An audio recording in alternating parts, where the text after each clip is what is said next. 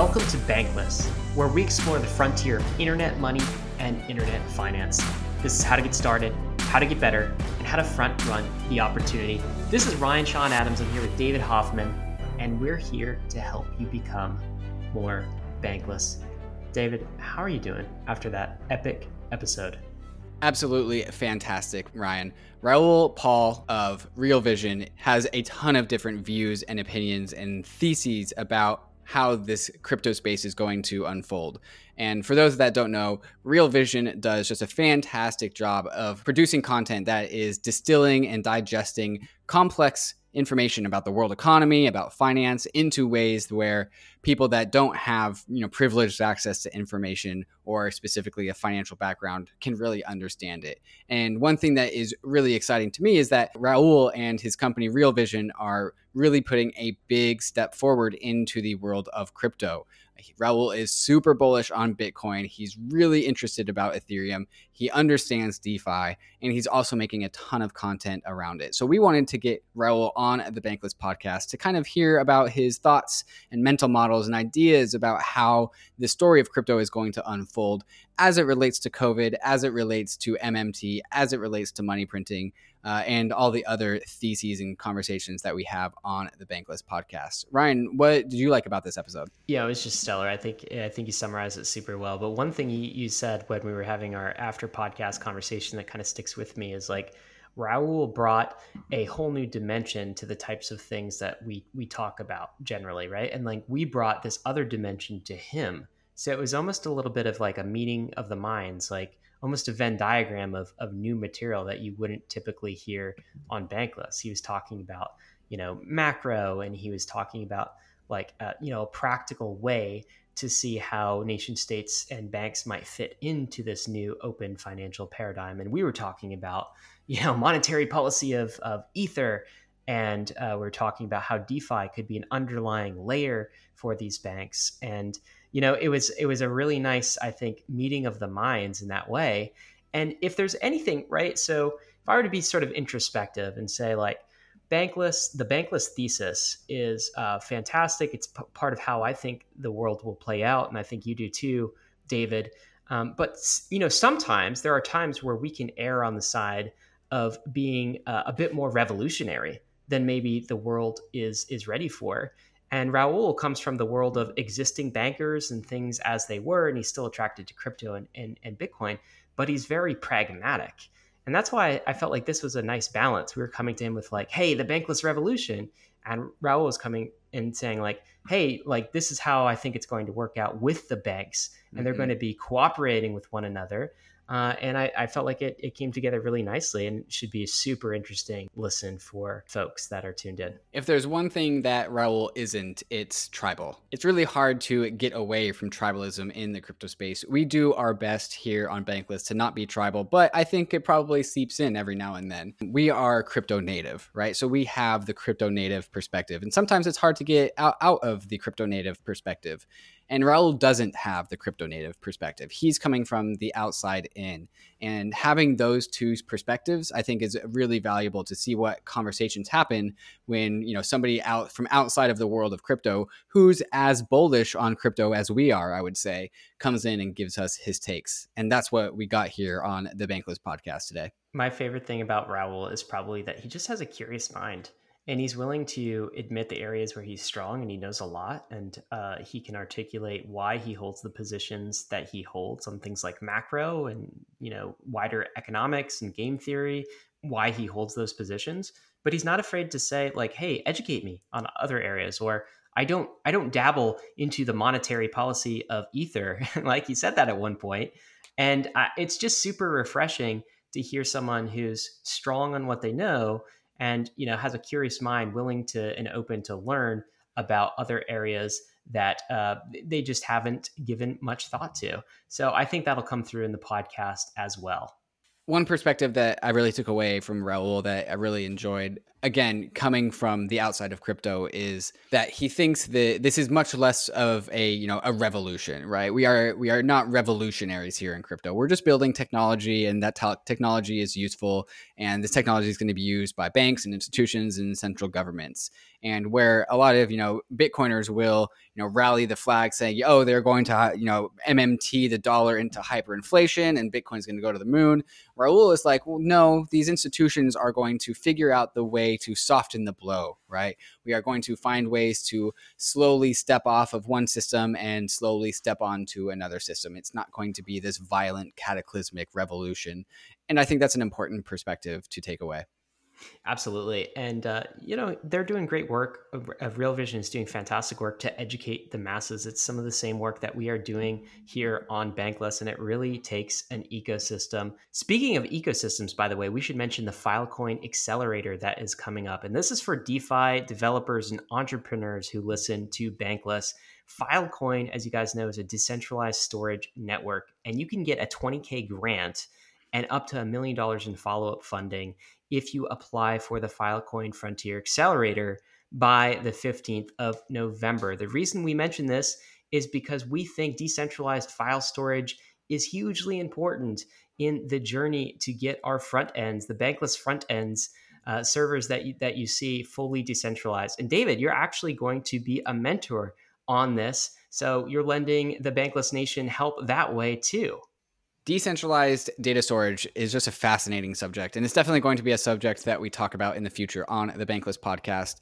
Think for a second, a thought experiment. What happens when humanity has a persistent library of knowledge that it can always add to, that is outside the hands of any one individual? Just a naturally emergently growing library of knowledge. And that's something like Filecoin with decentralized data storage can really enable. And that's something I'm really interested in seeing. And so that's why I've chosen to help out the Filecoin Accelerator program by being a mentor. So if you're interested in applying, there's a link in the show notes you can click and go through the process. All right, guys, we're going to get into this fantastic episode with Raoul Pal. But first, we're going to talk about some of these sponsors that make this show possible. When you own crypto, what really matters is the security and ownership over your assets. Being a part of the Bankless Nation means having complete sovereignty over your crypto. The easiest way to do that is with a Ledger hardware wallet. A hardware wallet is a little device that manages your private keys for you, so you don't have to worry about proper private key management. Your Ledger hardware wallet keeps your private keys private, but still lets you have easy access to your crypto. The combination of my Ledger hardware wallet and MetaMask lets me store my crypto assets in the most safe way possible, but still lets me easily access Uniswap or all the other DeFi apps that I use on a daily basis. If you already have a Ledger wallet, you can use the Ledger Live app to participate in some of the money verbs that we discuss in the Bankless program. The Ledger Live app is your headquarters for managing your personal crypto finance. It's a great tool to manage the assets you hold on your ledger, as well as receive a portfolio summary of all the assets that you have stored.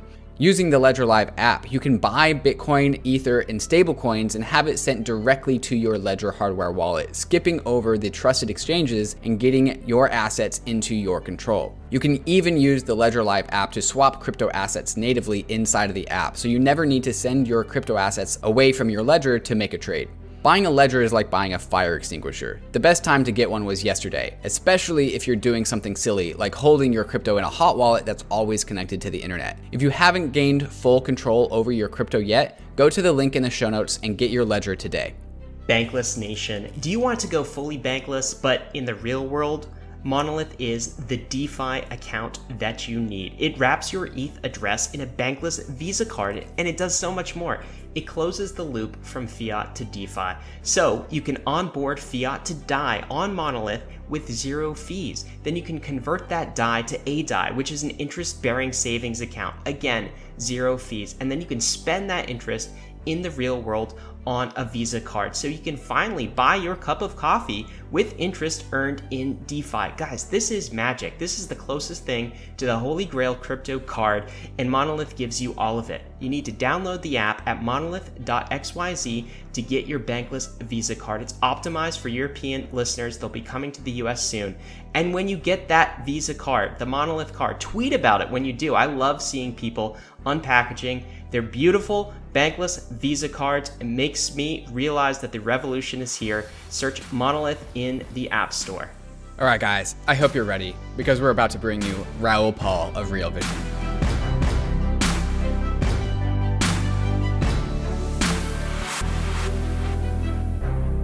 Bankless Nation, we have a really special podcast today. Today we're going to talk crypto, macro, central bank currencies, DeFi, Ethereum, Bitcoin, and everything else we can think of with Raoul Pal, who is a macro investor. He's an economist. He's the CEO and founder of Real Vision. He's influenced many of the ideas in the Bankless program. We've got so much to talk about today. We're glad you're with us. Raoul, welcome to Bankless. How are you doing, sir? Good to be here. I'm in the Cayman Islands. I can't complain. Although it's been raining solidly with all these tropical storms for about 3 weeks now. So one day the sun will shine again. Well, as the weather is getting colder, I'm certainly envious of the Cayman region. You know, we're also like a day away from the U.S. election. I want to start with this question. I'm not going to ask you to predict who's going to win, Trump or Biden. But it is certainly the case that a Biden versus Trump world will look a little bit different. And it's also the case that no matter who wins, the leadership of the US is going to be forced into some inevitable decisions just due to macro pressures, almost like stuck in the wheel of history. So I want to ask this question to kick things off. What do you think will happen no matter who wins? I think no matter who wins, it's no surprise to anybody. The IMF have been pounding the table about it. Everybody has, is there will have to be more fiscal stimulus and more monetary stimulus. This virus is not going away. It's going to weigh on growth. Now, whether that comes via lockdowns or just human behavior where people try and avoid getting ill, because don't forget, we've got 76 million baby boomers in America, all aged over the age of 60. So prime candidates for getting ill, they have all the wealth in America. So you lock those people up at home, whether voluntarily or because of mandates, consumption goes down and the economy weakens over time or remains subdued over time. We're seeing that in Europe too. So I think that whatever happens, we're going to see more spending. You are famously bullish on Bitcoin as one asset, as I think a result of some of these macro trends. What about this state of the world makes you so bullish on Bitcoin, sir? Well, it goes back to when I first got interested. I was in Europe in 2012 when we almost lost the banking system and we almost lost the whole European Union. I'd also gone through the 2008 crisis. But by 2012, I realized something had to change because the inevitable outcome to everything was more printing. And I knew that this was going to become untenable over time, that the financial system itself was creaking at the seams because of this debt supercycle that we'd had for so long. So I had been writing in Global Macro Investor and talking on Real Vision for some time to say, listen, crypto and macro are going to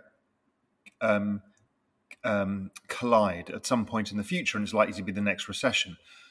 I didn't imagine this recession was going to be this bad in terms of how much stimulus is needed to put the global economy on a life support system.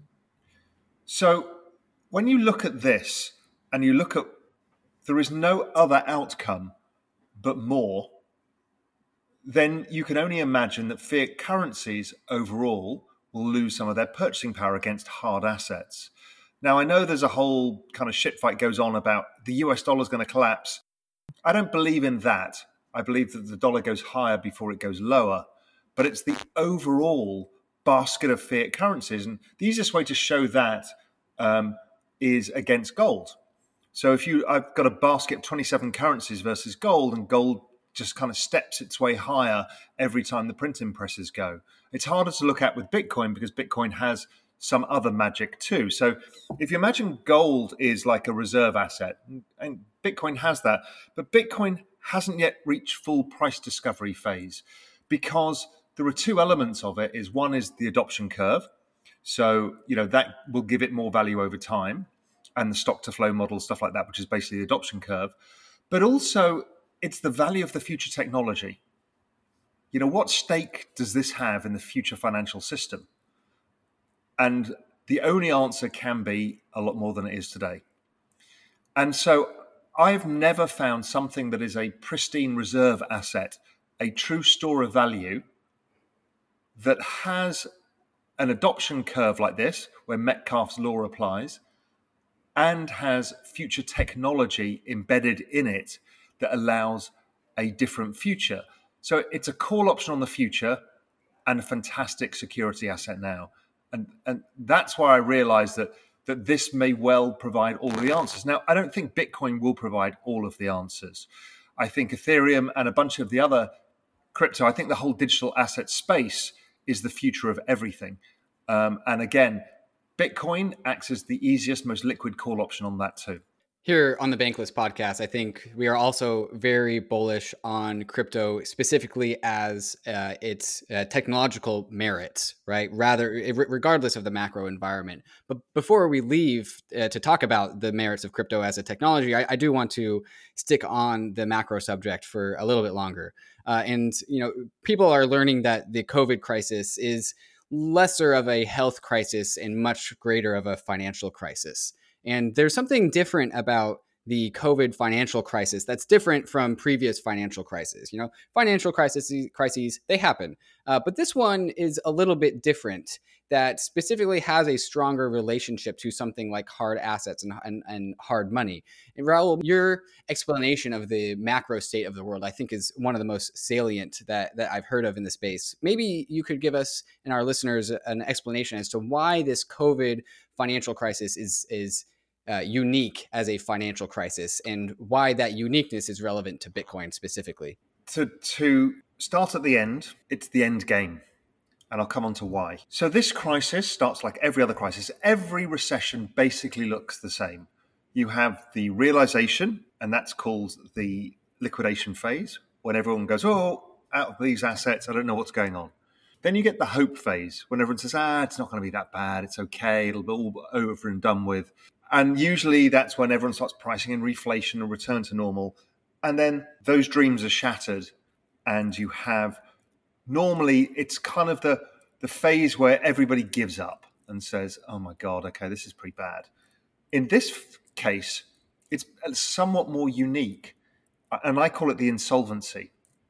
The issue is, and I've been, again, writing about this for close to 10 years, we were going into the next recession with the largest ever amount of debt. Then add COVID, which was the largest ever drawdown in GDP. And so the recovery from that takes longer than people expect. People want to extrapolate to V-shape, but it's clear it's not that. So why does that matter? Well, time matters when it's a debt-driven recession. And it matters because you impair cash flows. Because GDP growth globally is still down like 4 or 5% year on year. So forget all these Q on Q numbers. They're just nonsense. It's year on year. Basically, everyone's cost base have stayed the same, and their cash flows have deteriorated massively, if not entirely. So that leads to the rise of bankruptcies. Small restaurants, they can't afford to pay the rent, they give up, their landlords then give up, and then people start getting tipped out of jobs, and then they can't pay their mortgage or their rent, and so on and so on, and so it goes. So the insolvency is bad. It's bad also for corporations because we're seeing a shifting business model away from the old businesses like GE or AT&T, capital-intensive, heavy old businesses, into the SaaS business model, where you don't need much capital and you don't need many people and you don't have high costs. So you're seeing a destruction of businesses accelerated by this crisis. So all of this is happening, which is terrifying in itself. You've got the banking system that never really recovered from the last crisis, particularly in Europe, because debt is saddled and the velocity of money doesn't work, i.e. money doesn't flow around the system because of new regulations in the banks that have stopped it happening. But you reach this point just as interest rates were at zero. So what the hell do you do? That's when it gets interesting, because now all the optionality is for massively increased quantitative easing and negative rates.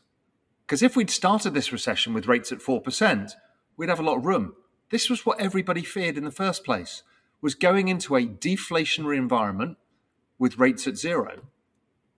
And that is why this is such an interesting macro environment, which is terrifying, because what it can only mean is that savers get penalized, and that's through the debasement overall of fiat currency.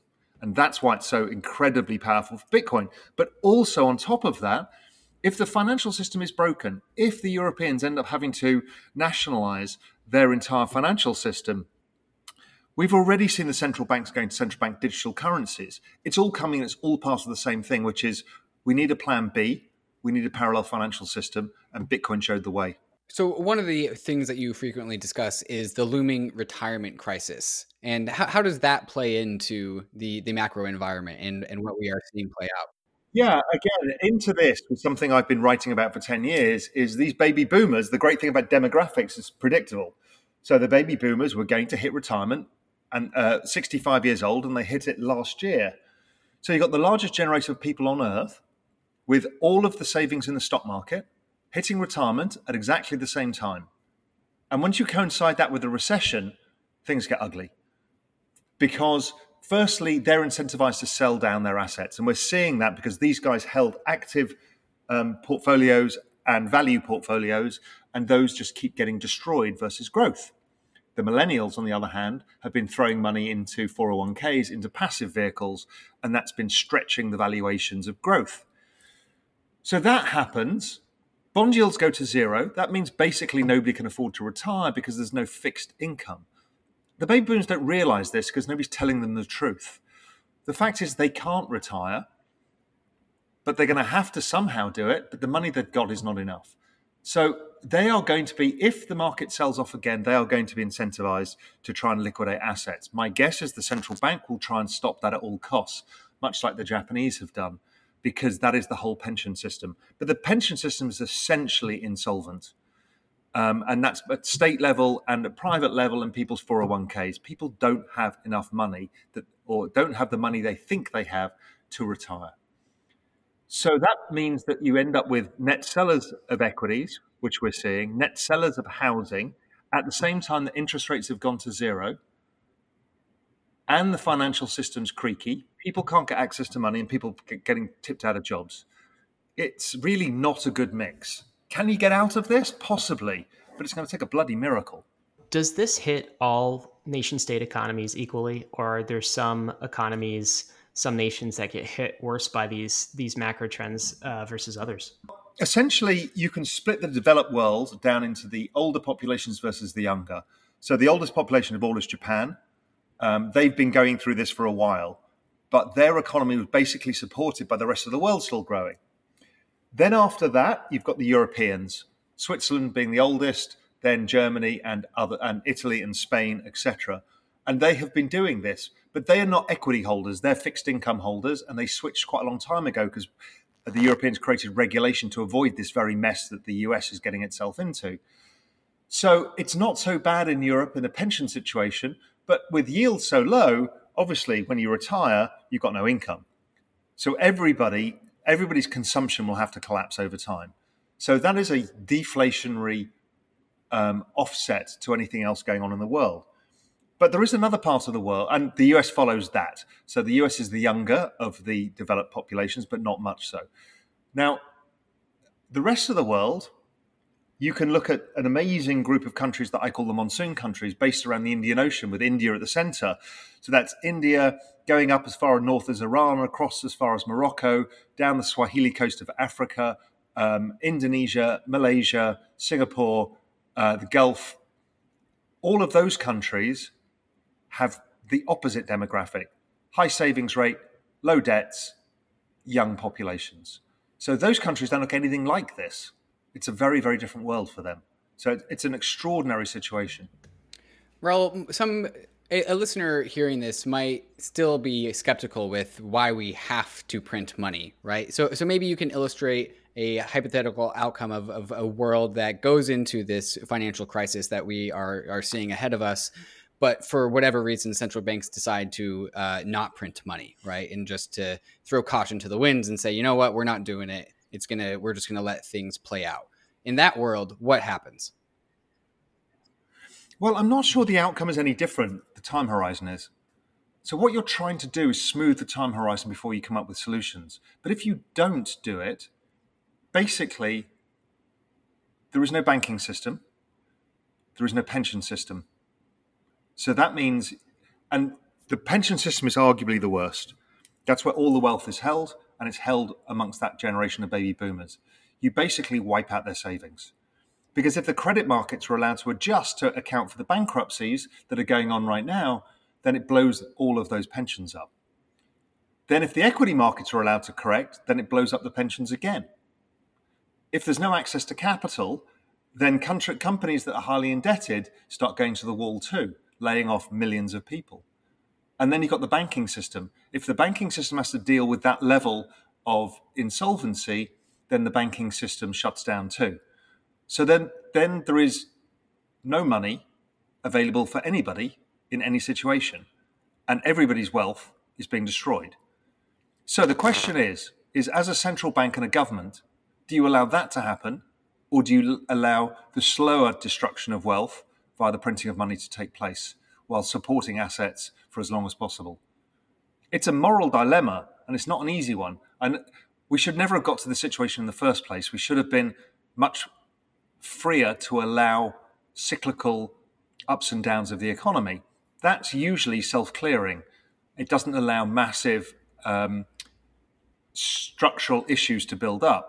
But we're in this situation now, so we can't look back and say, well, we coulda, shoulda, woulda. And we can't scream forward saying they shouldn't. They are going to do what they do because there is no choice. Because if they do something like that, it basically destroys society. So it's a rock and a hard place. So it's a rock and a hard place, and everyone in the world of crypto is more or less convinced that the money printer is about to go burr. It has been going burr. It's going to go burr, and this is why, as an industry, we're really bullish on Bitcoin. Right? It seems to be the diametrically opposed asset to a pro MMT, pro stimulus, pro money printing environment. But what would you propose? You think what? Just everyone goes to Bitcoin and blow up every single pensioner? I mean, that's the issue I've got with that line of reasoning. I get it. It's a life raft. I think it is. Yeah, I mean, the moral thing is real here. You know, MMT, I understand why people want to try it. Maybe it's a deluded idea. Maybe it works for a while. But what are the choices there? Cut rates to negative 10%. And that's not going to work because the banking system doesn't work. So it's a really, really difficult situation. And Christ, thank God I'm not a central banker. One thing that me and Ryan are worried about with this development, right, is if central banks are cornered and their only outcome to avoid, civil unrest, mass financial destruction is to ease the pain by printing money, and that just incentivizes the rise of Bitcoin, right? Again, like as the asset that's diametrically opposed to money printing. What we are worried about, and me and Ryan have talked about this a lot, is, well, the United States nation is jealous, right? Or it would be jealous if people were taking their stimulus. Maybe we got some COVID stimulus checks. Maybe UBI comes into favor. Either way, people are taking the money printing that's being printed and then putting that into Bitcoin.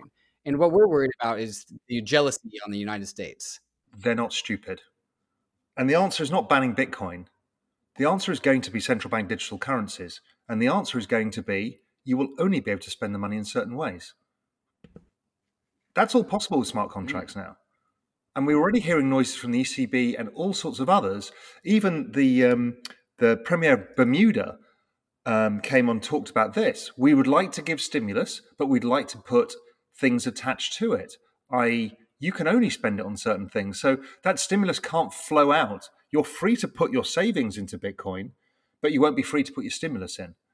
So, I mean, central banks, however their outcomes look stupid to us all, I mean, they're not necessarily stupid.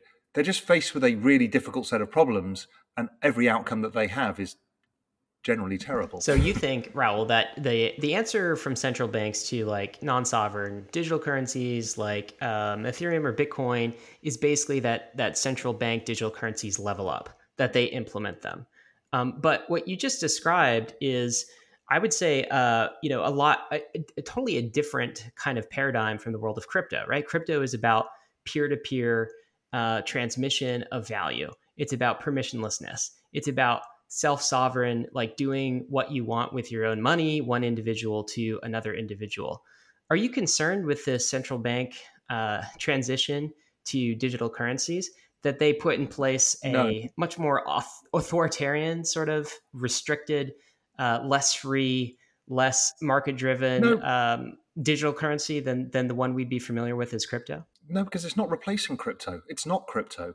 It's a central bank digital currency that does several different things, but the essential thing is it closes the gap between monetary policy and fiscal policy.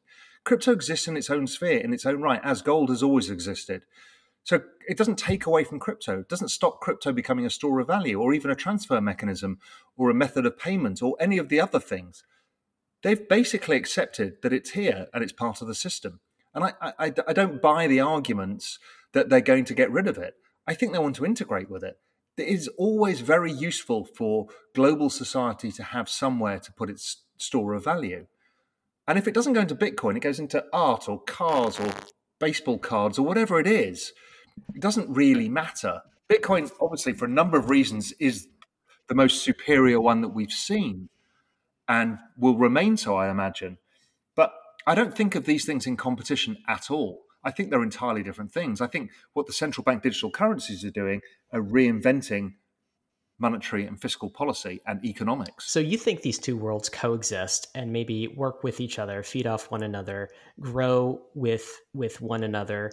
How long do you think this transition takes for central banks? Do you see like an acceleration, central banks' adoption of digital currency, like in this next decade? Or are we talking like many decades from now?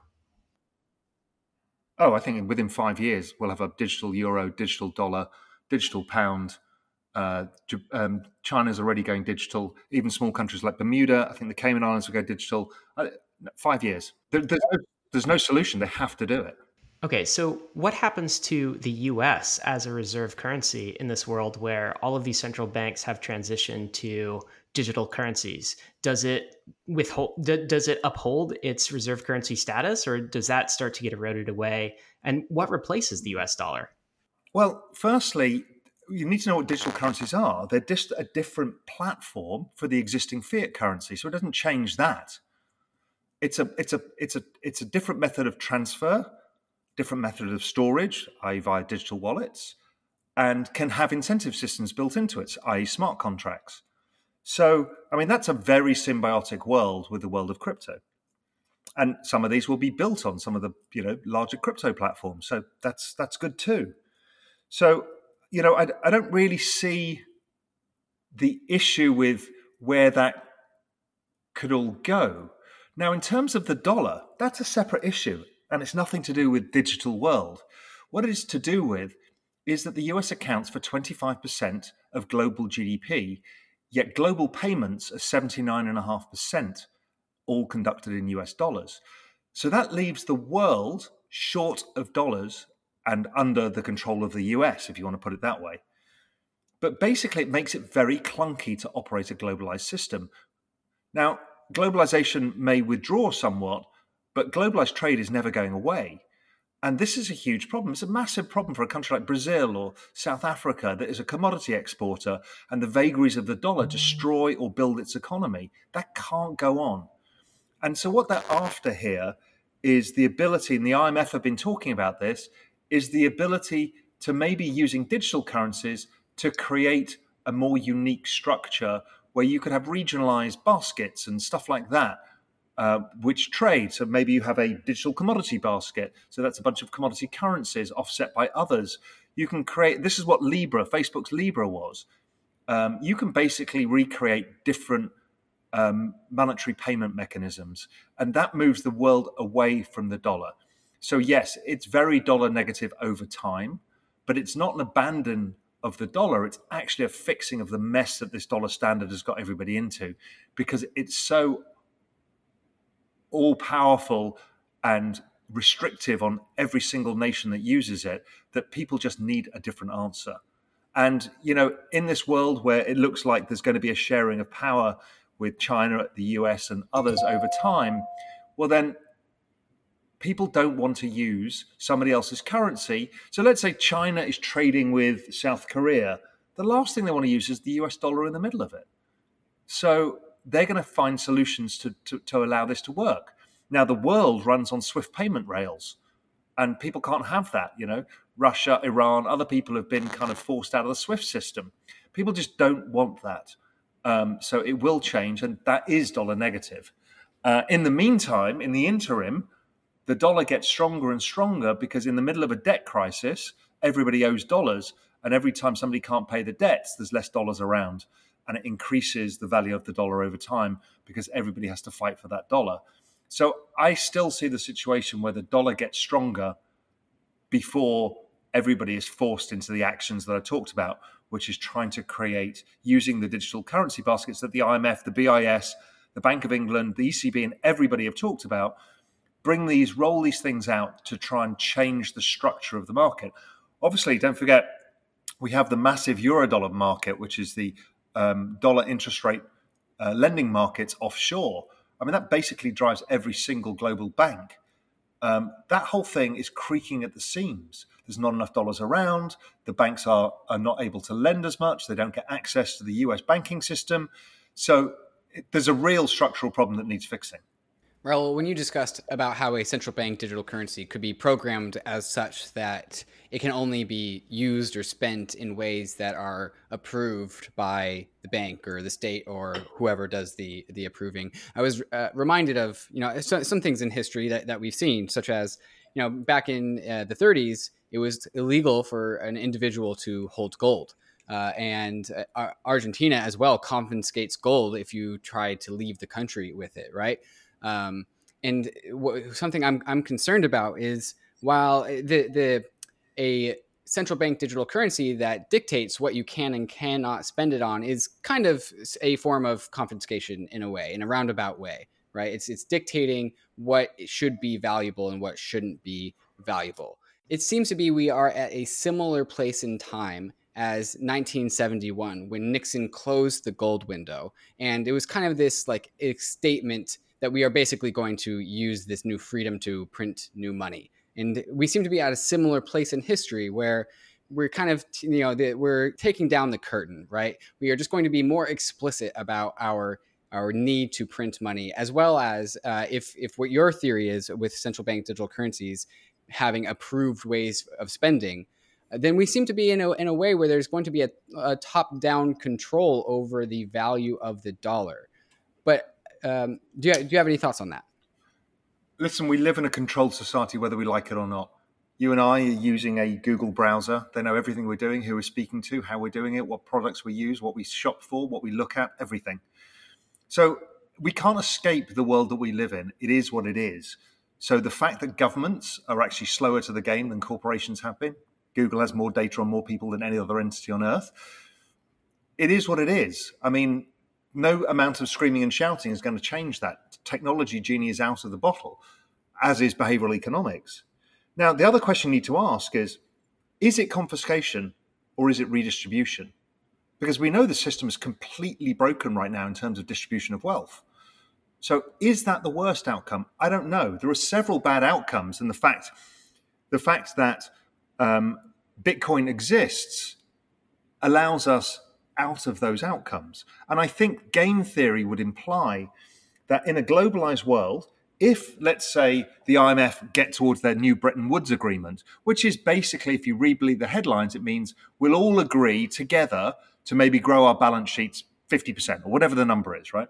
So we can stimulate. And if we're not having a currency war, we all do it at the same time, it's all okay. I get it. Great for Bitcoin, great for gold. And it helps maybe redistribute wealth. But in that situation, a country is going to say, oh, well, we've put Bitcoin as our currency, or we put Bitcoin in our reserves. And before you know it, it starts to attract assets. This is how markets work. So all of these things, I think, are positive for the adoption of Bitcoin because in the end, it is the superior asset. So if you are Argentina and you've had endless currency devaluations and you happen to go through an economic boom, well, what happens if you started accumulating Bitcoin in your reserves? Does that make your currency more valuable? Does it make it harder? Yes, it does. And I think that's really interesting because I think if you follow the argument of Bitcoin, it ends up with adoption by the central banks. It just doesn't get there quickly, but it happens. And we will see some small nation state doing this, I think, within the next 5 years. And that will be the little flag planted to say, okay, there is further change coming. Because, as you guys are rightly pointing out, this system of endless printing is unsustainable. Because, sure, you can extend it by redistributing the wealth, not in the hands of the rich, but in the hands of many, and that will stop the populace from rebelling as much as they currently are. But in the end, other countries will take advantage of it. So, it's a really, really fascinating thing going on right now. And the biggest change any of us will ever live through. So it's very interesting how you kind of use that logic. So, Raoul, you're basically saying that let's say this basket of fiat currencies becomes sort of the de facto new Bretton Woods, right? And regular citizens say, hey, you guys inflate your money too much, so I'm just going to put my value in Bitcoin. And they start buying Bitcoin rather than government starting to ban Bitcoin, or as FDR did in the 1930s, make it illegal. You think that is unsustainable from a game theoretic perspective? Let me stop you there a sec. This FDR thing comes up a lot. It was only the US that tried to ban it, and the gold price went up and it didn't work. Right. So everybody else used gold. So there is exactly the example I'm using, is if you ban one group from using gold, guess what? Switzerland exploded because the US citizens and others use Switzerland. So that argument is always the wrong argument. Everyone says, they'll ban Bitcoin. Look what they did then. Well, they didn't on a global scale. Could the IMF try it on a global scale? Sure. But maybe Russia will say, well, we'll use Bitcoin. Exactly.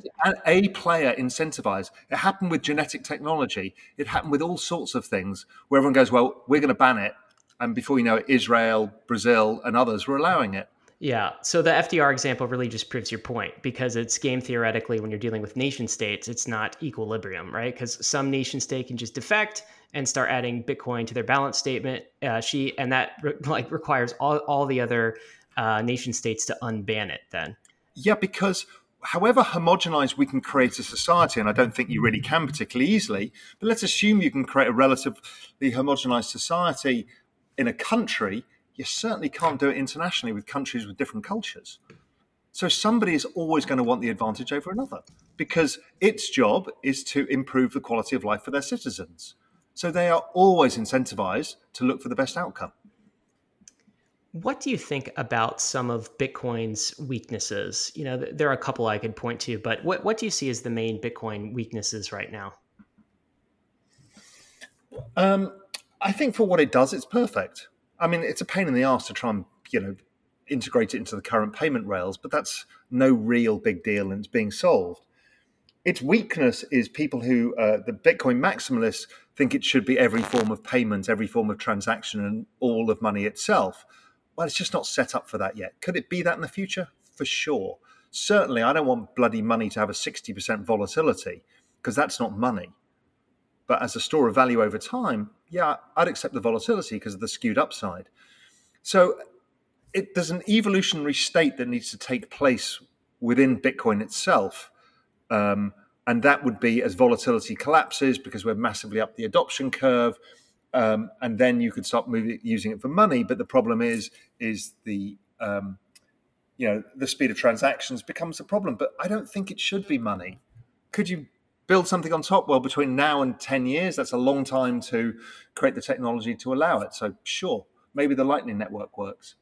But, or you just integrate it with Ethereum and all the other cryptos and blockchain technologies around. So I don't really know, but I just think I don't think it has to solve every problem. Just to have pristine collateral at the center of the system solves 90% of the problems. Have you given any thought to one criticism of Bitcoin that comes from all sorts of camps, maybe partially the Ethereum camp, is that it won't remain the most secure network over time. So right now, of course, like it's economic security is paid through new Bitcoin issuance, essentially inflation. So that subsidizes the system right now, but every 4 years, of course, quite famously, that gets cut in half, and eventually the Bitcoin network transitions over to economic security by the value of its blocks, transaction fee revenues. Have you given any thought to that? Right. So now, we're seeing it in front of our eyes, and it's called DeFi. Once Bitcoin has a yield curve, people are incentivized to create it and hold it and mine it. So I think that it's just so nascent still that most people in the space haven't been involved in the financial markets to understand time value of money and stuff like that. So I think there are other reward systems that will take place, and it doesn't have to be mining. So the reward system for owning, the reward system for transfer, the reward system for custody, there's all sorts of different reward systems that can be baked into this. So I don't think that is necessarily going to remain unsolved. Don't forget, let's assume that it goes up to the kind of levels that we're all thinking about. So let's say it's suddenly a $10 trillion asset. Well, everybody's, oddly enough, very economically incentivized to solve these problems. It's the same with the quantum computing conundrum. Well, basically, the more Bitcoin goes up, the more money goes into solving it to protect it. And so it becomes an arms race, and I think that's fine. You guys, there's so much left in this interview with Raoul. We're about to talk about the size of what Raoul calls the application layer versus the collateral layer, or in Bankless terms, the DeFi layer versus the store of value collateral that runs inside of it. Really interesting part of this conversation. But before we get there, we're going to pause the interview and talk about some of these fantastic sponsors that make this show possible. If you're going bankless, you need a good Ethereum wallet. Argent is one of the best wallets for the bankless journey. 2 words to describe it: simple and secure. What do I mean by that? First, simple. There's a mobile app you download. You can get set up in 60 seconds. This makes going DeFi easy, easy, easy. That means one tap access. You can trade any token at the best price. You can earn interest and invest with Aave, Set, Compound, Uniswap, many of the other money Legos that we talk about on the Bankless program. Second, it's secure. Its security is battle tested. It's been in the field for more than 2 years, securing millions of dollars. That's why some people now have over $1 million in their Argent wallet. In some ways, it's even more secure than a cold storage wallet because you can set transfer limits on the daily basis. There's no seed phrases to lose. It's always backed up through social recovery. You can even use Argent as a multi-sig for large transfers. Lastly, they just launched a DEX router. That means if you're trading in Argent, you get access to the best rates across the top 10 exchanges in one tap. You can go to argent.link/bankless to download the Argent wallet on iOS and Android and get started. That's argent.link/bankless. Yearn is DeFi's first self-building project on Ethereum, focused on producing products for those who are interested in earning yield in DeFi. Yearn's various products are all built to suit each individual investor's preferred level of risk, from various vault strategies that leverage DeFi tokens to the safer Earn system, which relies on stablecoins. Vaults are aggressive yield farming robots, each with a unique strategy that is designed to maximize the yield of the deposited asset. Yearn employs some of the most informed developers in DeFi to keep the vault strategies updated with the various yield farming opportunities on Ethereum. For customers who are more risk adverse, the Yearn's Earn product may be for you.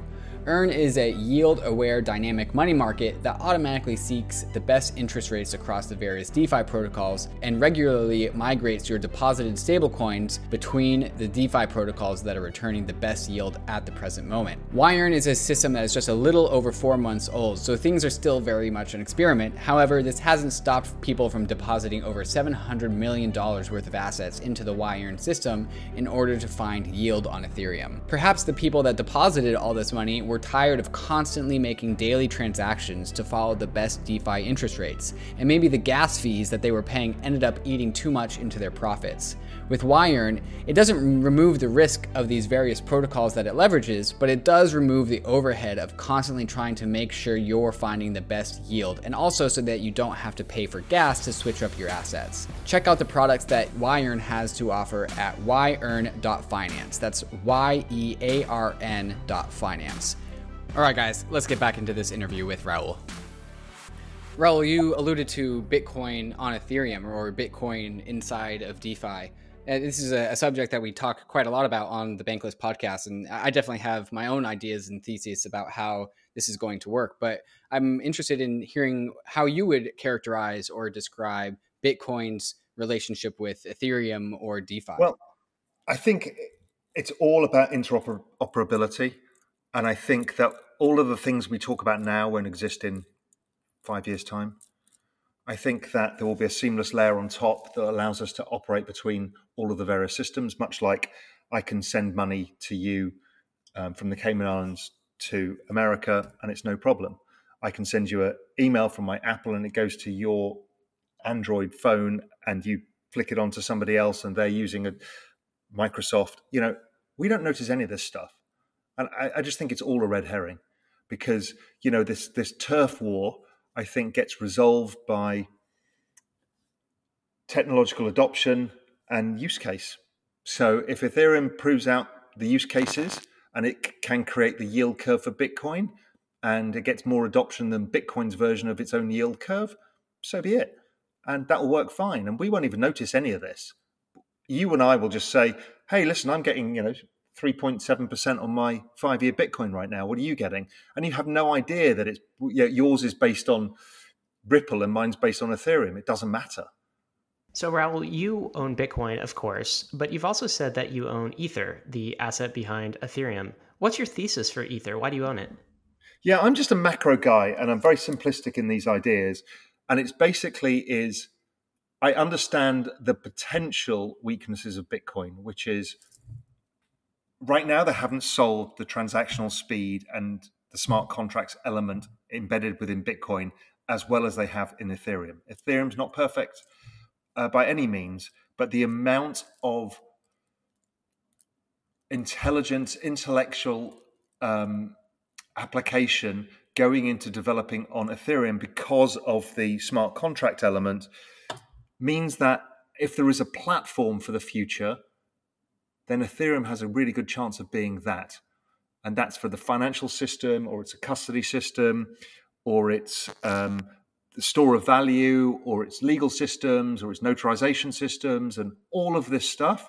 Well, Ethereum looks pretty good for that. And I don't think of Ethereum as a currency.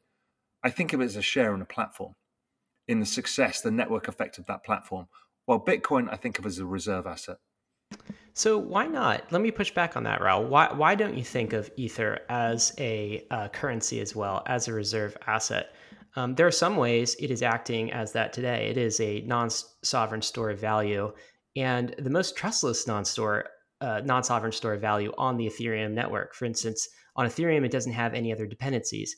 So it's being used as collateral, as a trading pair, as all sorts of things. Derivatives are being built on top of Ether as a store of value. In some ways, when you port Bitcoin over to the Ethereum network, you lose some of that trustless dimension that you had in the first place on the Bitcoin network, and Ether provides a substitute. Why couldn't Ether be a currency, a reserve asset, and a non-sovereign store of value? Well, for me, it feels more like a bond than it does a currency.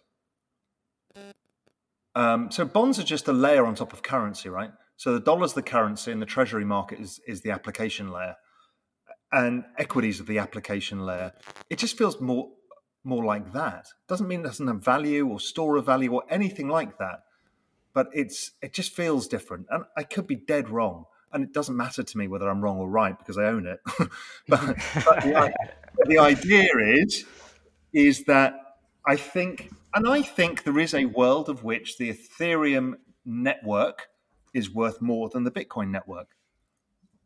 What would have to happen for that to be true, for that world to exist? Just the applications layer is larger than the collateral layer. I mean, the collateral layer in the world right now versus the derivative layer is a small fraction. So I don't really see why that should be a problem. In fact, you don't want the collateral layer to be everything to everybody. You actually want it to be the safe place. So we have a take on Bankless on Ether, the asset called the triple point asset theory, which is basically using kind of how a matter can be a gas and a liquid and also a solid, right? And Ether can be three components. I think it fits into what you're talking about with the bond. But we think there are three asset superclasses, right? You have capital assets, you have commodities, and you have store of value type monies. And Ether, it seems, can be all three at different times. So it could be a commodity when it's used to pay for a transaction, like gas, like oil, and that's always been used. Ether is oil, right? Well, that's true. But it can also serve as a money, as a store of value, like Bitcoin when it's used in DeFi as collateral. So you can print stablecoin on top of Ether as collateral. But then when it's staked, it becomes a bit more bond-like, right? So Ethereum moving from proof of work to proof of stake. Well, what's stake? Essentially, you're putting it into a bond. You're not touching it, and you're getting a yield curve from that bond. So then it becomes bonded. And our thesis is that Ether is all three of those things at once. It can form between the gas and the liquid and solid and be all three of those. What's your take on that? I don't know. I don't know. It could be. Is that how it ends up being used? We'll have to see. I mean, the problem is there's so many unknowns within this universe. And, it's like Bitcoin could be everything too. It just depends how it gets adopted. Again, Microsoft could have been a database company, or, Google could have been something else. It just depends what gets adopted in the end. So I really don't know. But again, I can see why the tokens have value. I don't doubt that for a second. But what I don't know is such a dramatically fast-moving technology as all of this space, it's almost impossible to calculate the odds of what is going to develop. And it was the same when the internet came around. We had no idea where this was going to go. And I think that's good.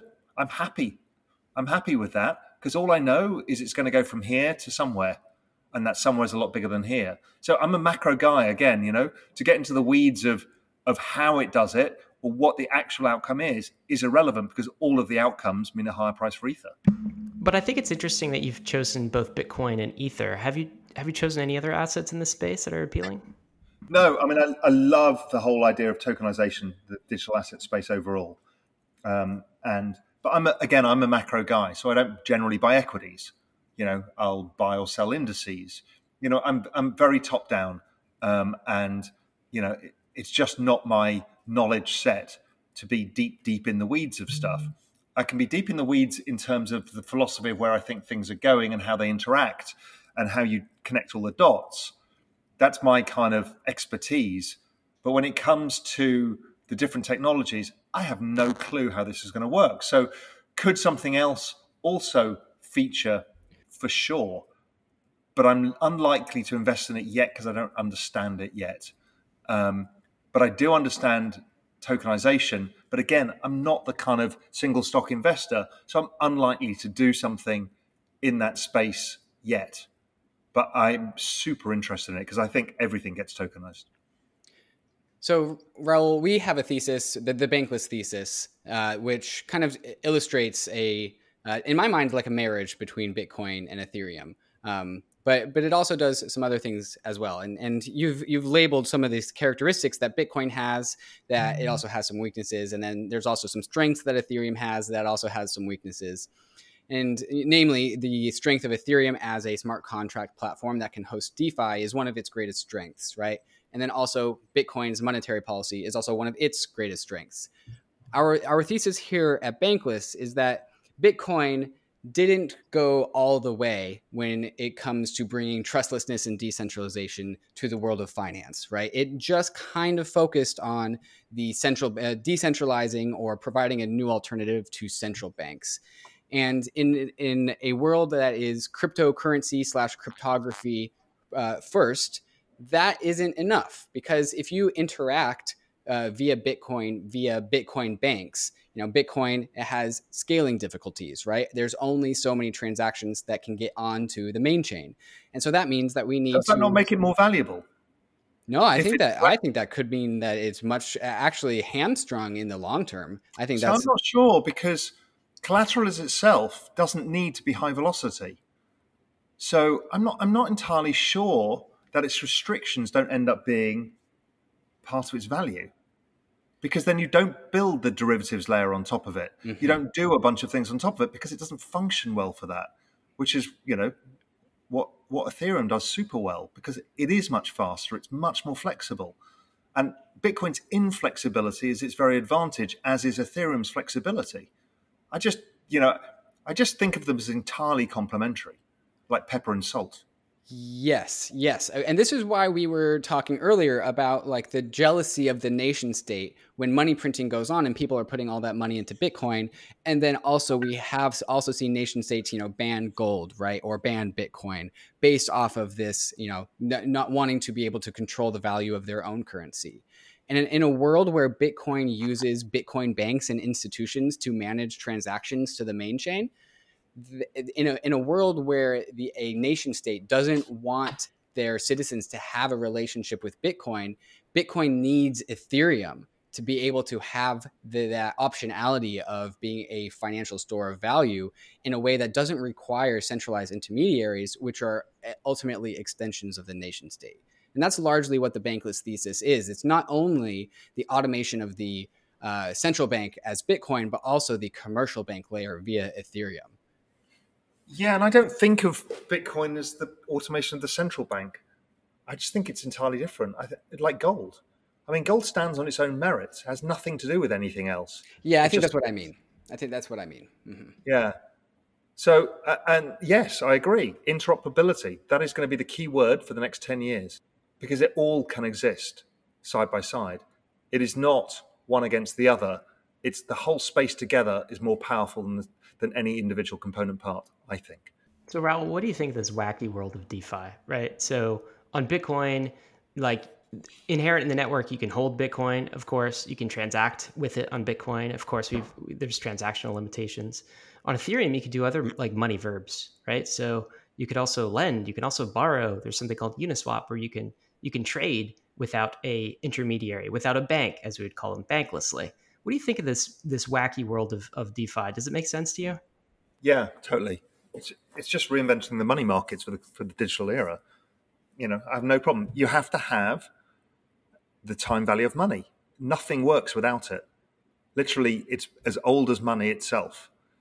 And that is what is happening in DeFi. The markets are struggling to price the time value of money and taking into account risk. We don't know the risk yet. So we don't know what are the right solutions, what has more risk than others. We have no analysis of that. But what we're doing is planting the seeds of the future of a whole financial system. Because without the time value of money, you don't have a financial system, because nobody's incentivized to lend. And so, it's super important, super interesting. It will fail many times. It's like opening up in a village square and saying, right, all of you can become money lenders, lend money or borrow money from who you want. That's what's going on, Yeah. right? Unrestricted money lending. Guess what? 99% of people blow up and one person figures it out. It's always the case. It's perfect. It's just survival of the fittest going on in front of our eyes. And what it'll do, it'll keep iterating and improving all the way through. So what we know now as DeFi will not be what we know in 5 years' time. Yeah, agreed. Does it feel a little bit like the early internet in that way, right? So like the internet, you had AOL and closed gardens like that, but the internet really hit its stride when anybody could build a website, right? Like any browser could view whatever you want on the web. It's all open, it's all permissionless. You want to do something on the internet, you create your own website, right? This almost has that for assets and like money markets. You want a new money market? Write some code. Publish it to Ethereum. No one can stop you. You don't have to ask anyone for permission. Do you see some analogies there with the early internet? Well, it is the internet of money. I mean, I totally agree with that. What that really means, I mean, that's a big philosophical question that I don't think any of us really understand yet, because I know that things are changing so dramatically and so fast. But I think that's right. And what I love about something like this is here is capitalism in its purity, where everybody's trying to develop the best solutions and the best will win. Fantastic. What still doesn't make sense to you about this world? Is there anything that you're like Ethereum or ETH's monetary policy or like DeFi? Is there anything that still leaves you scratching your head? No, again, because I don't look at stuff like ETH monetary policy because I just don't care. Simply this fight about how many ETHs are there, because you're comparing apples and oranges. You're saying my apple's not hasn't got a skin on it like an orange. I mean, it's ridiculous. So what I want to ask you guys is, why the ridiculous tribalism? Why can't people just say, you know what, this is the most exciting space I've ever seen, and there's a number of permutations and combinations that can play out, and we should be embracing that? Why the relentless tribalism of my house is better than yours? Oh, I love that question. Yeah, I think we try to push back against that tribalism, to be honest. Like, so I mean, it is a huge feature of the space, right? Yeah, it's in our DNA for sure. Yeah, it is. The bankless take is like both ETH and Bitcoin, because it's similar to yours. We're building a new financial system from the ground up, and you want both of these networks and both of these assets in the long run, right? These are assets for a new monetary system. But I mean, I think there's something to the tribalism, that this is not just a technology, but it's also like a social technology. It's, there's an element of it. It's a bit less like using Microsoft versus Apple, and a bit more like, I don't know, being a Christian or being a Muslim or a different religion, right? There's some religious element to this social layer. At least that's what we've certainly observed. Yes, and the reason religions have that element is because they then become self-sustaining, right? It's for adoption purposes. Mm-hmm. Right. So I do understand that a feature, what looks like a bug is actually a feature, which is tribalism as a feature because it allows things to survive. Here's another question I'll ask you. Let's move away from finance, because I'm also interested in, you've seen Verizon has just made this announcement about putting news on the blockchain. The authentication of people and information and photographs in the world of deep fakes and IP for music rights and all of this stuff. Can Ethereum solve this? Because this is a huge layer that nobody's really talking about yet, because everyone still thinks this is all about money. It's not. It's all about trust. I do think that, sometimes, especially with related to like this election, sometimes you show some evidence to people and they just don't care. And I don't think Ethereum solves that problem. However, in the world of deepfakes, where there's just a bunch of fake news coming out and there's a video of somebody saying something and you don't know if they actually said that or not, what can really happen is what we call timestamping, right? Where we use Ethereum as a way to register when something happened, and we can trustlessly verify that. And like a timestamp on a piece of news or a video, where the validity of this video is the first time this video has ever been surfaced ever, and we can verify that timestamp. And so it can be timestamped with an authentication, right? So let's say I'm a registered creator. So I then release it with my timestamp and authentication code, which is on the blockchain. It solves all the problem overnight, right? Well, I think there's a more complexity to solving that problem, but I think the base puzzle pieces are there. Yes, where there is some sort of verification tool where you can figure out which piece of information or which piece of data, really, what we're really talking about is data. What piece of data came into the world first? And we can organize that via what we call a Merkle tree on Ethereum. I mean, I think it's an interesting vision, but I also think that this will probably happen with money first, and then we'll graduate to other things like identity and that sort of verification of data. Because one challenge with this, Raoul, is that everyone is in a market competition for block space, right? So like, who's going to pay the most for the next Ethereum transaction, right? Because Ethereum, the network, the protocol, just like Bitcoin, it'll just sell it to the highest bidder. So at what point in time do those sorts of data verification jobs become more valuable? That's a great point. So what's to stop that going on EOS or some other platform? I think some of it could, right? Also, a lot of it could happen in Ethereum's layer 2, which is sort of You rightly say, I mean, the value of money is the most valuable thing, right? Right. It's money. And so as you move down the value chain, which is, let's say, your own informational data, Yep. That's worth less per person, right? So therefore, it just goes into a different blockchain. Goes into a different blockchain, goes into a layer 2. I mean, you want to use something like Ethereum when you want completely decentralized, credibly neutral settlement. And in a lot of cases, that's probably going to happen for money use cases first, at least on the main chain. Other things could migrate to a layer 2 or to a different blockchain. Again, if they have market value. The cool thing about this, as you pointed out earlier, is like the market figures it out over time. The valuable things persist, and things that aren't valuable, they just go away. Which goes back to our conversation about Bitcoin blockchain.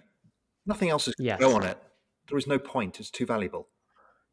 Yes, that It's is like probably the case. Yeah, it's like trying to use diamonds for some ridiculous use, Right. when in fact they can only be used for the most expensive things, whether it's jewelry or whether it's for drilling.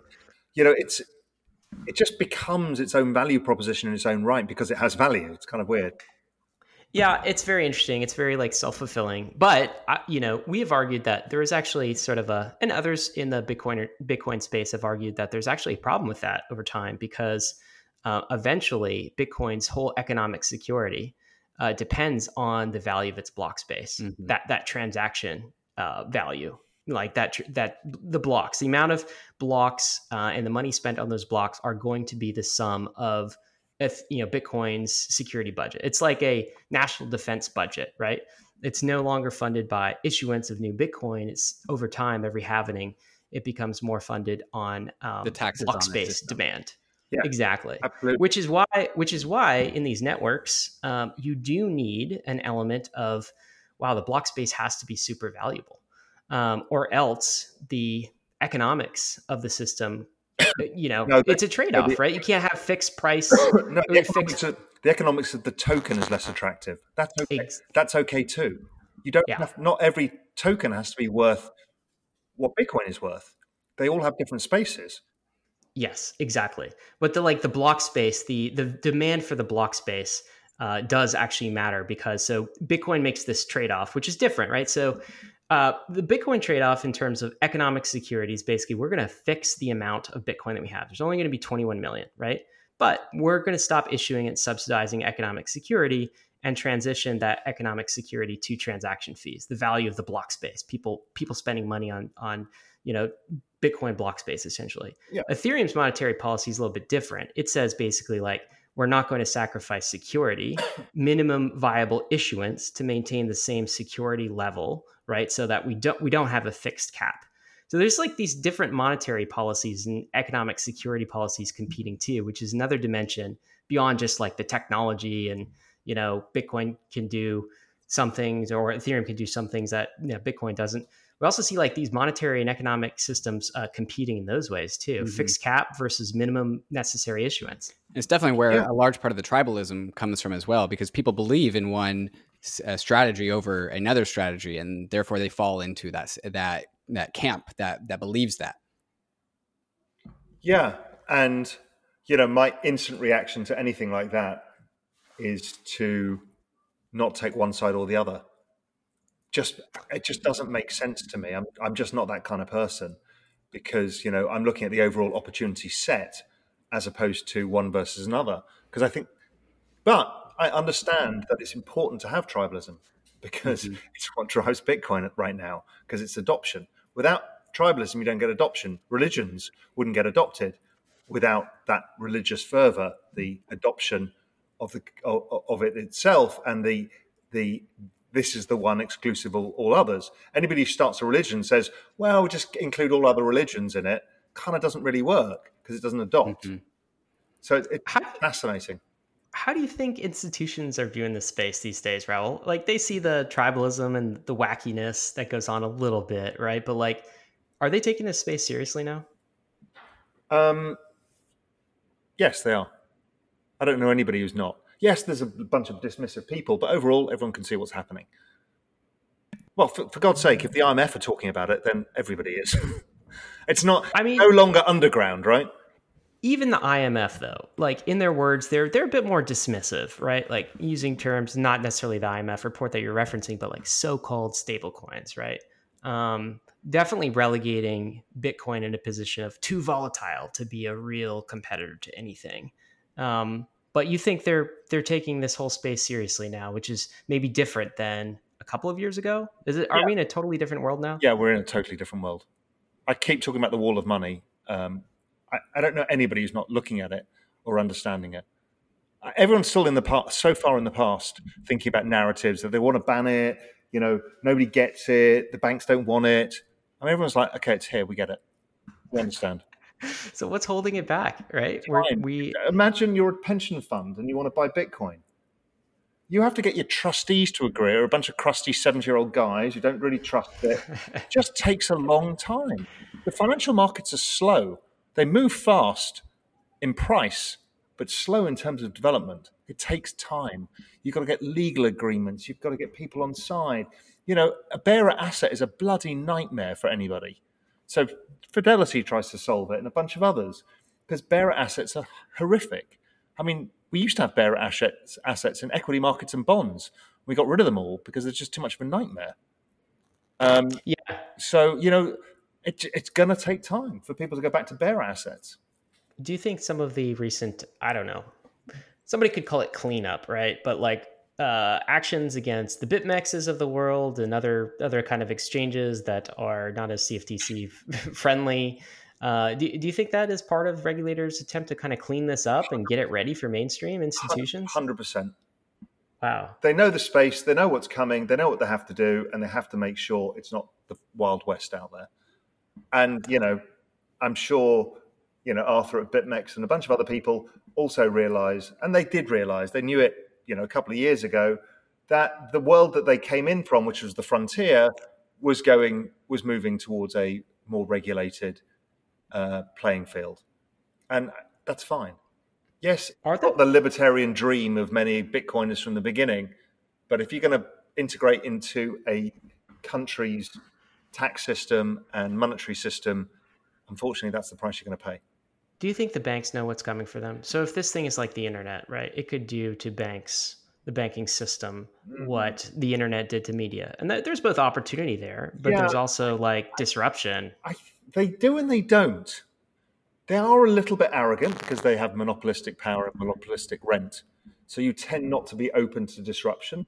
But, I know the guys, people like Goldman and JP Morgan, I mean, they all know this stuff inside out. They're all waiting to have trading desks and they're all building out blockchain stuff internally.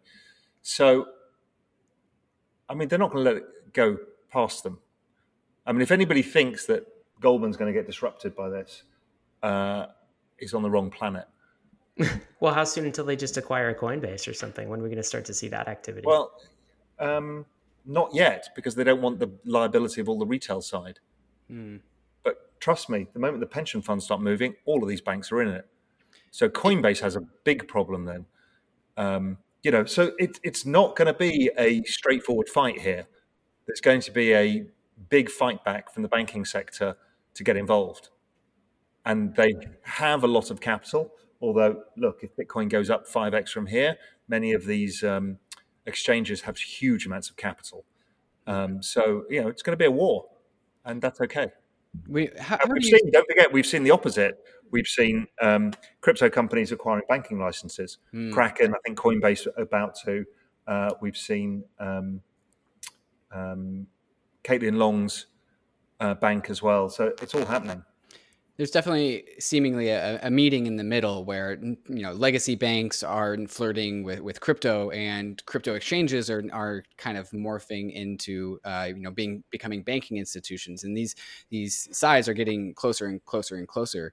The one that's going to really get killed are the medium small size money center banks. They just have no place in this world. Elaborate on that. Well, it's fine if you're a dominant player because you can make the moves that are necessary to survive. Be you Goldman Sachs, JP Morgan, etc. But if you're the XYZ Bank of the Midwest and you're just a money center bank that does normal banking stuff, I mean, you just don't have a business model. It's much like, what happened over COVID and the rise of video. And what's happening at universities mean that almost all of the second tier and third tier universities are basically going to zero over time because anybody can do it on the internet now. So you turn a very cost-intensive business into a SaaS business model. That is what's about to happen in the banking industry. And none of these guys can deal with it. When you see legacy banks start to flirt with crypto, is acquiring something like Coinbase a first move, or what other first moves do you think are on the horizon for legacy institutions that want to get into I this think space? they'll build their own custody first, because then they've got ownership of the asset. And then they'll offer derivative What I find swaps and all of the stuff that everybody else uses. So What I find so fascinating about this too, Raul, is not only do the banks have to contend with these with crypto and adapting that, they also have to contend with the tech companies who are entering, right? Like Facebook wants something to say about banking, yeah, and probably Google and other large tech yeah. And companies. again, Same thing's going on in if you China. read the ECB statement and the IMF statement, they're like, "Good luck. There's going to be a huge fight in fintech." And that's right. I mean, they're accepting it because they said the private sector will innovate much faster than the governments can. It'll also innovate faster than the banks. They know it. It's interesting though that like banks have had some kind of protected status, I would argue, like in nation states, right? Yeah, So and this is the answer, right? This is why the central bank digital currencies are coming. What are the Europeans going to do with the banking system? There is no way to solve it. There's just not enough money. So what are they going to do? I think they end up nationalizing it, move to a central bank digital currency for distribution of money, and allow fintech to be the layer that distributes it. It solves their problems. what do you think of China's strategy, though? Do you think they're going to eat everyone's lunch before the West can get its act together and figure this central bank digital currency out? No, they just have their place, as everybody else will, and China's place is going to be large. Because in the end, South Korea will transact not only in digital yuan, but with a basket that contains that, with maybe other trading partners. So I don't think there's a first come, first served, winner takes all in this. I don't think it's a race for the central banks because it's the same currency. It's just digital. It depends on the applications layer and stuff like that. But again, I don't really know. Well, we're talking about banks. One of our most bullish DeFi theses is that basically the banks, the new banks, whether they're fintech companies, tech companies, old banks, whatever, they're going to start building on top of DeFi protocols, right? Maybe on Ethereum, just as Coinbase is built on Bitcoin as a value store. So that might mean something like Uniswap is the pooled liquidity shared across all of these banks, or there's some lending and borrowing money market protocols that are all code based, not owned by anyone, that these banks then build services on top of. Have you ever thought about that world? Yes. I mean, I think it's all available, right?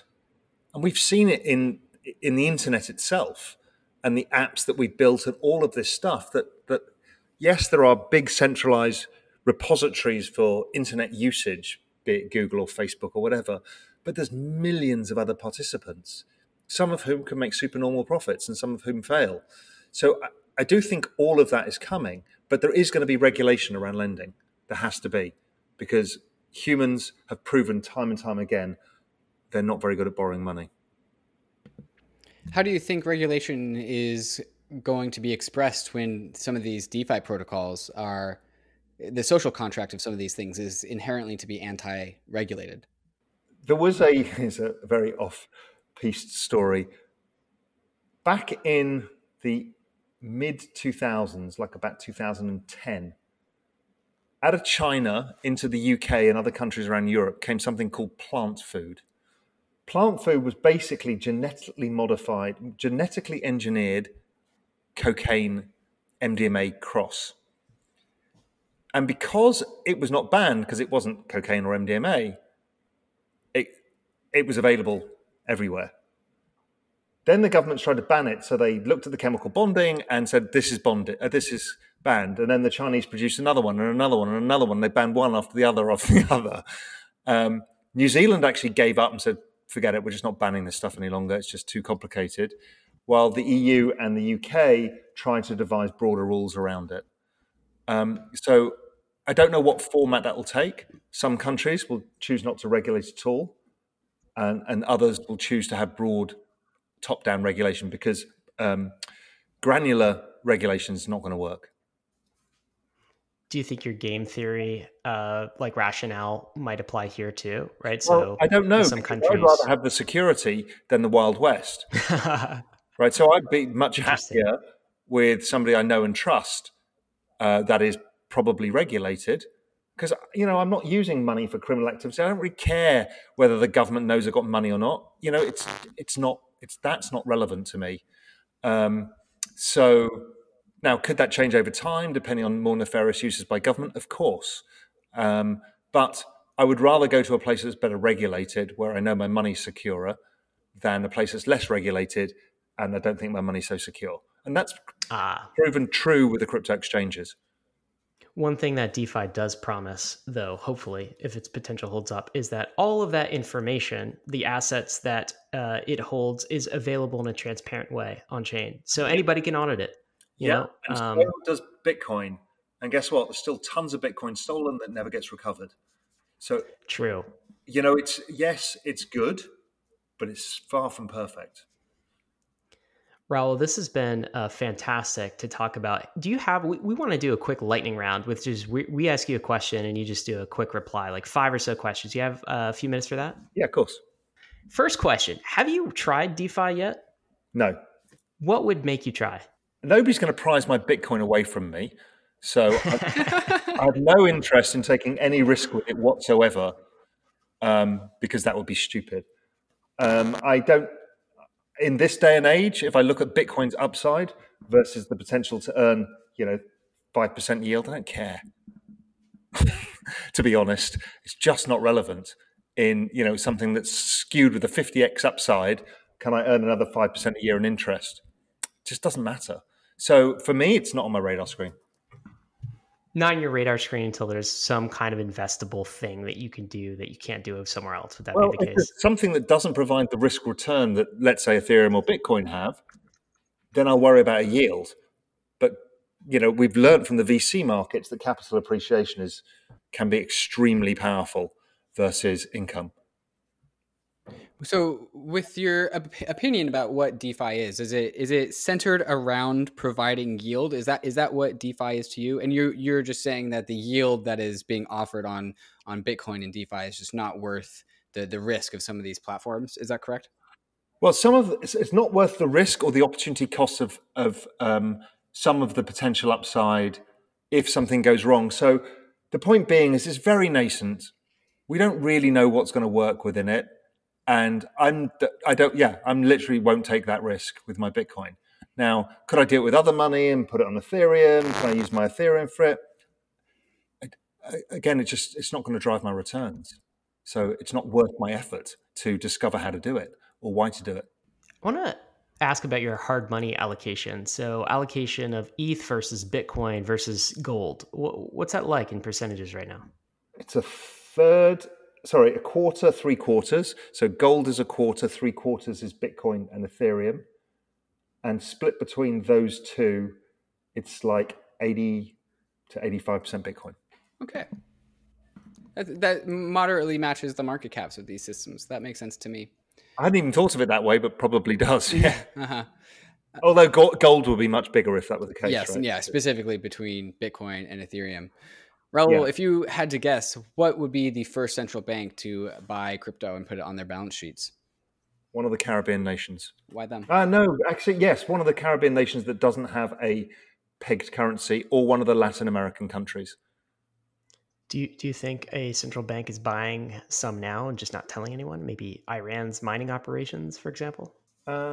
Possible. It's not liquid or big enough yet, right? $200 billion is a mid-cap S&P stock. I don't see them rushing out to buy Zoom shares. No.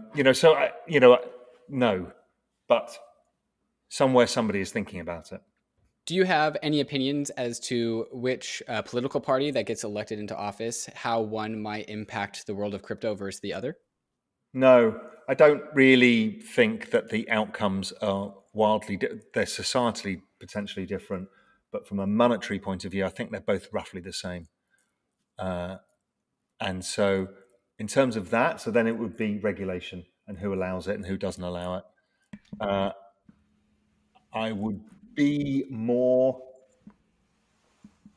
think it would be more likely that a Democrat government would allow for the disruption of the banks versus a Republican government at the margin. So, with these things generally being the same, so it doesn't matter too much, what are your price predictions by the end of 2021 for Bitcoin and then for Ether? I don't know. You always sound stupid when you give these things. End of 2020, I don't know. Call it, I'm going to give it a bid off a spread of 100 to 250. I'm aligned there. That sounds about right to me. Obviously, could be high, skewed to the upside, right? But in what way, I don't really know. You were talking Bitcoin there, not Ether price, right? Yeah, I don't really look at Ether in the same way. So I just think if Bitcoin goes up, it probably goes up maybe a bit more, maybe a bit less. So I actually don't even look at the Ether price. I own it, but I never look at it really. Last question for you, Raoul. Lightning question for you. Why did you move to the Cayman, sir? Besides the beautiful weather, we talked about that. There's a number of reasons actually. I had a dream in my life of two things. One was the Mediterranean, and one was tropical beaches. I managed to move to Spain and live there, and I still got a place there. But this tropical beach thing, because I went around the world diving with sharks, basically all around the world, and I love beaches. And so that had been a dream, and I ended up in a fortunate situation where I stumbled across the Cayman Islands because I was on a dive boat in the Galapagos with a bunch of people. I was buying something potentially in the Bahamas. They said, come to Cayman. I said, no, it's not my kind of place.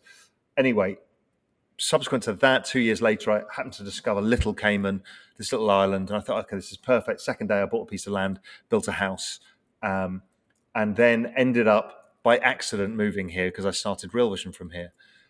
But one of the reasons I built the house was also because I knew where the world was likely to be going. And I wanted to be out of that. I wanted to be out of the societal disrupt that I saw coming from 2012 and probably from 2008. And that hasn't yet been resolved.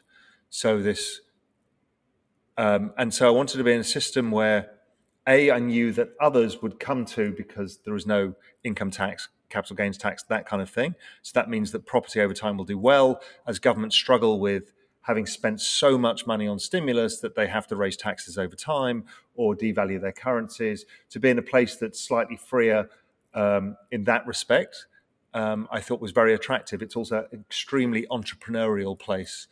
There's a lot of bureaucracy here, but it's also full of entrepreneurs. So it's a really interesting place, and it's very well connected. I wanted to be on this side of the world for a bit, closer to the US. And so it's an hour from Miami, 3 hours from New York. It's got flights to Dallas, Houston, and Chicago, and Denver, and a bunch of other places from here, and direct flights to London. So at many levels it works. It's got a great legal system because it ends up in the British legal system at the very top of the structure. So there's good resolution of anything. So there's a great rule of law. And, it's very serious about how it regulates and how it looks after itself. So on a number of levels, it's just a great place. The only problem is hurricanes. And it's bloody expensive. I mean, God, when you go to the supermarket and buy like 3 lettuces, a tomato, and a bottle of water, it's like $600. It's crazy. It sounds like you might be preparing for a rocky decade, though. You think we're going to have a rocky decade, Raoul? Yeah, for sure. How can it not be? Mm-hmm. There's no smooth resolution for this. Whether that's civil unrest or they quash the civil unrest by giving money to more people, which I think is the outcome. But then there's monetary issues and how do governments recover from such budget deficits? And we don't know any of the answers. So I like protecting myself a bit. And that led me to Bitcoin. It's led me to gold. It's led me to the Cayman Islands. Do you think other people may be following you to the Cayman Islands, or some? I get an email or two every single day now about people moving there. Yeah, and they're about to start a big kind of crypto initiative here. So they're going to make it extremely attractive for people to start crypto businesses here. I mean, a whole bunch of them are here, from Brave Browser to Block One, are all here on Ireland. They're starting to get physical presence because physical presence is now the new norm, and that's what they have to do. So people are going to be moving here. There'll be developers moving here. There'll be the business heads moving here. So yeah, I see a huge amount of upside here in that particular space. Well, expect one more email a day from my co-host, David Hoffman. I think he's itching to go if I'm reading this conversation right. Raoul, it's been such a pleasure. Hey, last question for you. Can you tell us a bit about what Real Vision is doing in crypto? The content you guys are providing is off the charts amazing these days. And I know you're doubling down on crypto. What's going on there? Yeah, we already made the world's best finance content, but crypto had been part of the journey from day one. The first ever video had Bitcoin in it. And as I've been explaining, the macro and crypto worlds were going to combine. They've now combined. So many of the largest players in the industry came to us and said, listen, we need that unbiased, high quality, deep dive, in-depth analysis that Real Vision has. Can you do something? So we are launching Real Vision Crypto. We've launched it internally for our existing members, but it will be launched globally on, I think, November the 18th. It'll be probably the biggest launch in the entire crypto media space. And it will be free. And we're doing that in conjunction with some of the largest partners in the industry who shared our mission to democratize the very best financial information and help the space grow up, develop, and gain a better understanding to maybe knock down some of those tribal barriers and maybe just bring everybody's understanding up, whether it's hedge funds, family offices, pension funds, or the guy in the street. So that's what we're doing. And so look out. It's going to be something really amazing. That's fantastic for the Bankless community. More Ethereum, more DeFi content. Is that coming our way too with this new crypto focus? Well, if you look at the content now, it's been about 50% that, at least, maybe 70% at the moment. We have to, in fact, so much so that we had an editorial meeting saying we need some Bitcoin people on. Because there is so much going on in the space, right? There's a lot to go. Music IP through to DeFi, through to platforms that build interoperability to, I mean, there is everything going on. It's crazy. You can't keep on top of it. It's crazy exciting. David and I make this a full-time job, and we both miss things like on a daily basis. So It's fantastic. You guys are doubling down in this space. We really appreciate it. Raoul, it has been such a pleasure. Thanks again for coming on the Bankless podcast. It's been a lot of fun, a very different conversation and a very interesting one. So yeah, well done, guys. Really interesting. Awesome. Well, action items, Bankless listeners. The first is you have to check out what Real Vision is doing. We will include some links to our favorite videos, including videos with Raoul, in the show notes. So check that out and get ready for their launch November 18th. Also, just so people are aware, Real Vision itself is crypto and macro have met. And the point being is anybody who's come from the crypto side needs to understand what's going on the macro side. That's the language, the bridge language that I'm trying to speak to you in. Real Vision does all of that. If you pay $1 for the free trial, you won't leave because it's going to give you a huge advantage in understanding what's going on. If you can't afford the $1, it goes up to $250, which is the full subscription price. If that's out of your price range, we've got a YouTube channel and a podcast. So look, it's really important. We built this for you. We built it for everybody to give out and democratize the world's best financial intelligence. So it's not just in the hands of the hedge funds and the elite. It's in the hands of everybody. So take advantage of it. It's there. Could not agree more, guys. $1 is pretty cheap for what you're getting, and linking the worlds is super important. The second thing is, I don't know if Raoul knows this, but I'm actually going on Real Vision this week. So I've got an interview this week. So there'll be some Bankless content on there. Probably I'll be talking value proposition of Ether and also DeFi. So are you speaking with that. Sebastian? Yeah, he's really in the weeds on this stuff, so you'll love it. Oh yeah, he was great, very knowledgeable. So there'll be some I guess cross media intersection there as we educate each other. We're all part of the same space, and it's all of our jobs to educate as many people and help as many people as possible. Because honestly, this is the first chance in any of our lifetimes where the average guy, the little guy, and the big guy have been given the same opportunity at the same time, and it's ahead of the institutions. That never happens. Could not agree more. Guys, maybe you missed the internet in the early days. Don't miss crypto in the early days. This is early days stuff. Get educated on this stuff. And Raoul and his team are helping out with that. All right, risks and disclaimers. None of this was financial advice, of course, guys. ETH is risky, so is Bitcoin. All crypto is risky. DeFi is too. You could lose what you put in, but we are headed west. This is the frontier. It's not for everyone, but thanks so much for joining us on the Bankless journey.